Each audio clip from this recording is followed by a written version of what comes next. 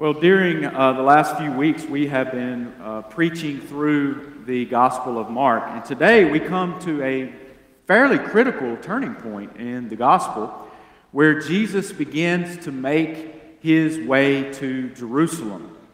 And we know that the Gospel of Mark has been written to help us to understand more about the identity of this man, Jesus. Who is this man? That is the question that people keep asking over and over and over as we read through this gospel. And so now we see Jesus starting to make his journey to Jerusalem, and we will move through chapters 8, 9, and 10, and ultimately lead us up to Palm Sunday, which is where we pick up in Mark 11 with the triumphant entry of Jesus. But this section, chapters 8 through 10, they are bookended by a similar kind of miracle that Jesus performs. You see, we need to really go back and look at the passage that comes right before the one that Jack read just a moment ago. You see, we will find that this is one of Jesus' healing miracles where he heals a man with blindness in Bethsaida. And then right before we get into chapter 11, Jesus will heal another man by the name of Bartimaeus. And so these healings of blindness occur. And I think they form a theme for this section of Mark's gospel. And the theme is this, is blindness. And what we will discover is there's really two types of blindness. There's physical blindness, where we can't see with our physical eyes, but there's also spiritual blindness. And we've been witnessing that too as we read through Mark, how some people seem to get it. Some people understand, they know who Jesus is, or at least they have an idea, they're sort of on the right track, and then there are others that are just way off of base. And so Jesus in this section is journeying with his disciples from Caesarea Philippi, which is the northernmost distance away from Jerusalem. And you see, that's the turning point where Jesus begins to turn and head south to Jerusalem. And as he makes that journey, he will help heal these disciples of their spiritual blindness, of not really recognizing Jesus for who he is. And so that leads us into the text we have read just a moment ago. Because we know that once Jesus gets to Jerusalem, what's awaiting there? The cross. And that is where Jesus' true identity comes clearly into focus. So the healing of this man in Bethsaida is very important, because Mark has placed this story right alongside of Peter's confession of Jesus as the Christ, and it's for an important reason.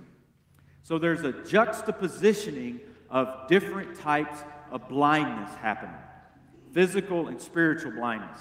So let me go back up and read that earlier text. So they came to Bethsaida, and some people brought a blind man to him and begged Jesus to touch him. He took the blind man by the hand and led him out of the village. And when he had put saliva on his eyes and laid his hands on him, he asked him, "Can you see anything?" And the man looked up and said, "I can see people, but they look like trees." Then Jesus laid his hands on his eyes again, and he looked intently, and his sight was restored, and he saw everything clearly. So then he sent him away to his home, saying, "Do not even go into the village."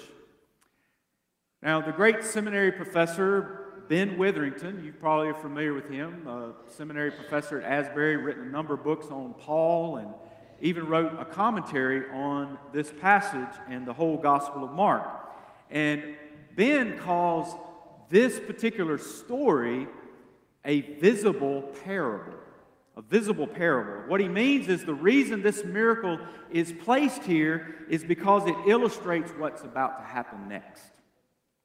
This man receives his sight Not all at once, but in degrees. There's a progression of this man seeing. He isn't completely healed the first time that Jesus touches him, so his healing is more of a progressive healing. And in a similar way, the disciples' spiritual blindness also is healed in degrees by progression. Their spiritual journey progresses throughout the entire Gospel of Mark, and they gain a little more sight, a little more insight into who Jesus is as they move along and journey with Jesus.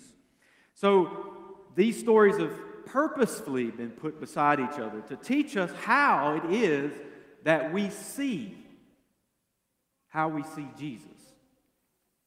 For many of us, that sight comes as a journey of faith. Over many years, we gain more and more clarity. Now, let's look back at the story for a second. So, this physical man receives sight, and then immediately after, the spiritually blind disciples, they do not understand who Jesus really is. But in this passage that Jack read, it seems as though Peter gets it.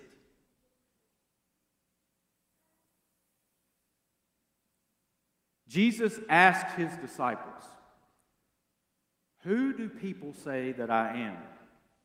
Now, there have been many wrong answers given up to this point in the Gospel of Mark. There are some people that have said he's a madman, he's crazy. There are others that said he's demon-possessed. Wrong, wrong, wrong. Even Herod says that Jesus is Elijah raised from the dead. Wrong. Now, there are other people that give sort of half answers. They sort of get it. For instance, there are incomplete answers. Some say Jesus is a good teacher. He's a rabbi. There are some people say, "Oh, that's the carpenter. That's Mary and Joseph's son." Well, that's partly true. And then there are others that say, "Oh, he is a prophet. He's a prophet. He's sent from God, but he's a prophet." And so there's all these answers given, but then Jesus moves eyeball to eyeball, knee to knee with his disciples, and he asks them, "But who do you say that I am?" And Peter, who's the star student, right? He's the best scout. He knows all the right answers. He knows the oaths and the mottos and all of that sort of thing. Peter says, "Oh, Jesus, you are the Christ." Christ is a Greek word that means anointed one. In the Old Testament, that word would be Messiah, the anointed one of God. That's who Peter says that he is. That is true. But yet Peter really doesn't fully understand what he's saying. Notice what happens immediately after Peter's confession. If you look down, starting with verse 31, Mark tells us this: "Then Jesus began to teach them that the Son of Man must suffer many things and be rejected by the elders and the chief priests and scribes and be killed, and 3 days later rise again." And Mark says he spoke this plainly to them. And what does Peter do? The star student, the one that just said, "You're the Christ, you're the Messiah." Peter takes Jesus aside. He pulls him off to the side and he rebuked him. But turning and seeing his disciples, what does Jesus do? Rebukes Peter and said to him, "Get behind me, Satan, for you are not setting your mind on the things of God, but on the things of man." Both of these miracles, the man receiving sight, Jesus speaking plainly about who he is, Both of these miracles happen by what comes out of the mouth of Jesus. Clarity comes from what proceeds from Jesus' lips. How does Jesus heal that blind man? He spits on him. Now, I don't know about you, but spitting is never an acceptable practice. Right? Guys? No spitting, right? We've taught that from an early age, but we do it anyway, kind of when nobody's watching. But never spit on a person. Well, there's another spitting that happens in Mark. It comes around the 15th chapter when the soldiers, they have arrested Jesus and they're preparing him for crucifixion. They strip his clothes and they put a robe on him. And they make fun of him and call him a wannabe king, and they beat him. And Mark tells us something else that they do. What do? They spit on him. Spitting is an unacceptable practice except when it comes out of Jesus' mouth. Jesus heals the blind man by spitting on his eyes and then laying hands on him. Y'all, this little detail has always intrigued me. Why does Jesus do it this way? Well, Mark is further driving home a point for us. The point is this: everything that proceeds out of the lips of Jesus is holy, and it is good. His speaking, his healing, whether he does it with a word or with just the very authority of just two words, be still, be calm, still, calm. Great miracles are performed. Mark wants us to see this. But notice how following Peter's confession that Jesus is the Messiah, how Jesus immediately starts talking about what is going to happen when they finally get to Jerusalem. Will he come into the city to overthrow the Roman oppression? Will Jesus make his way to Herod's praetorium and remove Herod from office and take over his seat as king of the Jews? No. What will happen?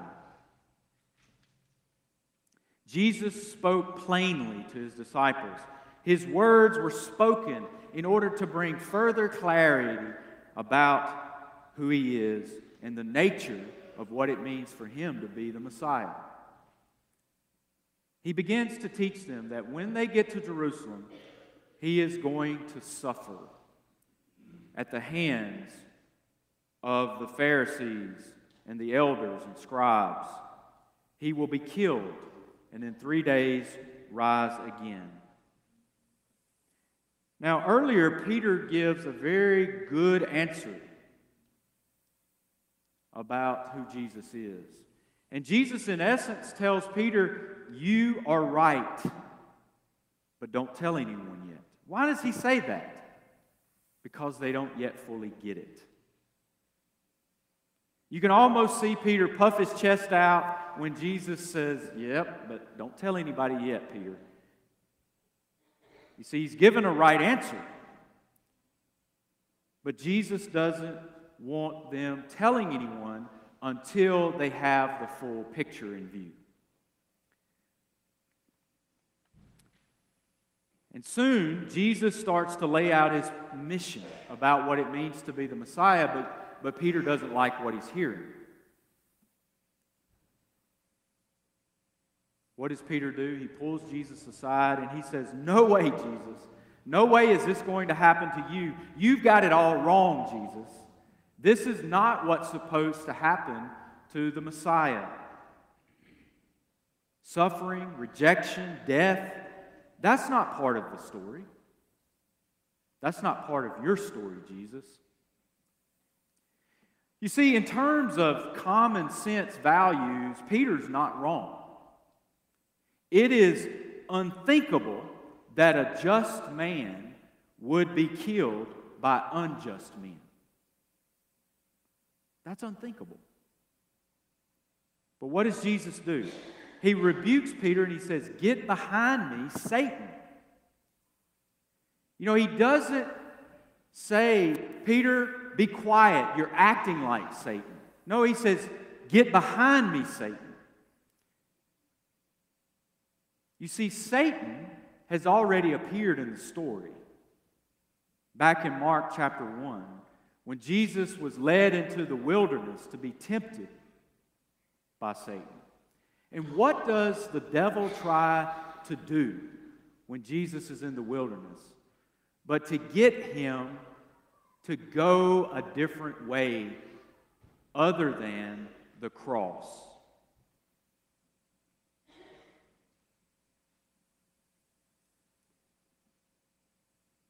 And so in this way, Peter is doing exactly what Satan has done. Jesus, surely there's another way. There's no way you can go to the cross. That's not what is supposed to happen. Why does Peter do that? The way of the cross is directly opposed to our way of thinking. We think there's got to be another way. There just has to be. You see, Peter believes that if we can just get the right person in charge at the levels of institutional power, then all of our problems are going to be solved. If we just elect the right leader and put them in the office, then the world will be better. You see, that's the way we think. But Jesus wasn't running for that office. He had his eyes set someplace else. Where? The cross. Why? The deepest need of our souls is to be reconciled to God. That's the deepest longing we have, is to be right with God. And y'all, we will go all sorts of directions to try to make that right. We'll try to be good enough. We'll try to earn God's love. We'll try to go to church and be religious and do all the right things and believe all the right things. But unless it includes the cross, the way of the cross, the way of humility, the way of faith in the sacrifice of Jesus, then it's the wrong way. You see, everything that is good and beautiful and redemptive flows out from the cross to the world. And here's the relevance for us today. We think there's got to be another way. But the only way to salvation is through the sacrifice that Jesus makes on the cross. The cross is the only way. It was the Apostle Paul who says in 1 Corinthians chapter 1, verse 18, For the word of the cross is folly to those who are perishing, but to us who are being saved, it is the power of God. And later in his letter to the Galatians chapter 6, Paul says, But far be it from me to boast except in the cross of our Lord Jesus Christ, for by which the world has been crucified to me, and I to the world. For neither circumcision counts for anything, nor uncircumcision, but a new creation. Dottie Rambo, who is a great gospel hymn writer, wrote a song called I Will Glory in the Cross. And here are the words.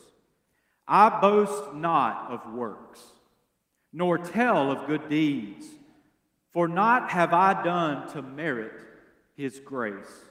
All glory and praise shall rest upon him, so willing to die in my place. So I will glory in the cross, lest his suffering all be in vain. And I will weep no more for the cross that he bore. I will glory in the cross. And then this verse, she says, my trophies and crowns, my robe stained with sin, was all that I had to lay at his feet. Unworthy to eat at the table of life, till love made provision for me. I will glory in the cross, lest his suffering all be in vain. I will weep no more for the cross that he bore. I will glory in the cross. Where's our glory? Where's our hope? It's in the cross. Everything good in my life flows from that cross. And so we come to the table of the Lord this morning as a way to give thanks for all that the Lord has done for us and will do in our lives because of his death and his resurrection, because of his redeeming love that have been displayed so beautifully for us in the cross.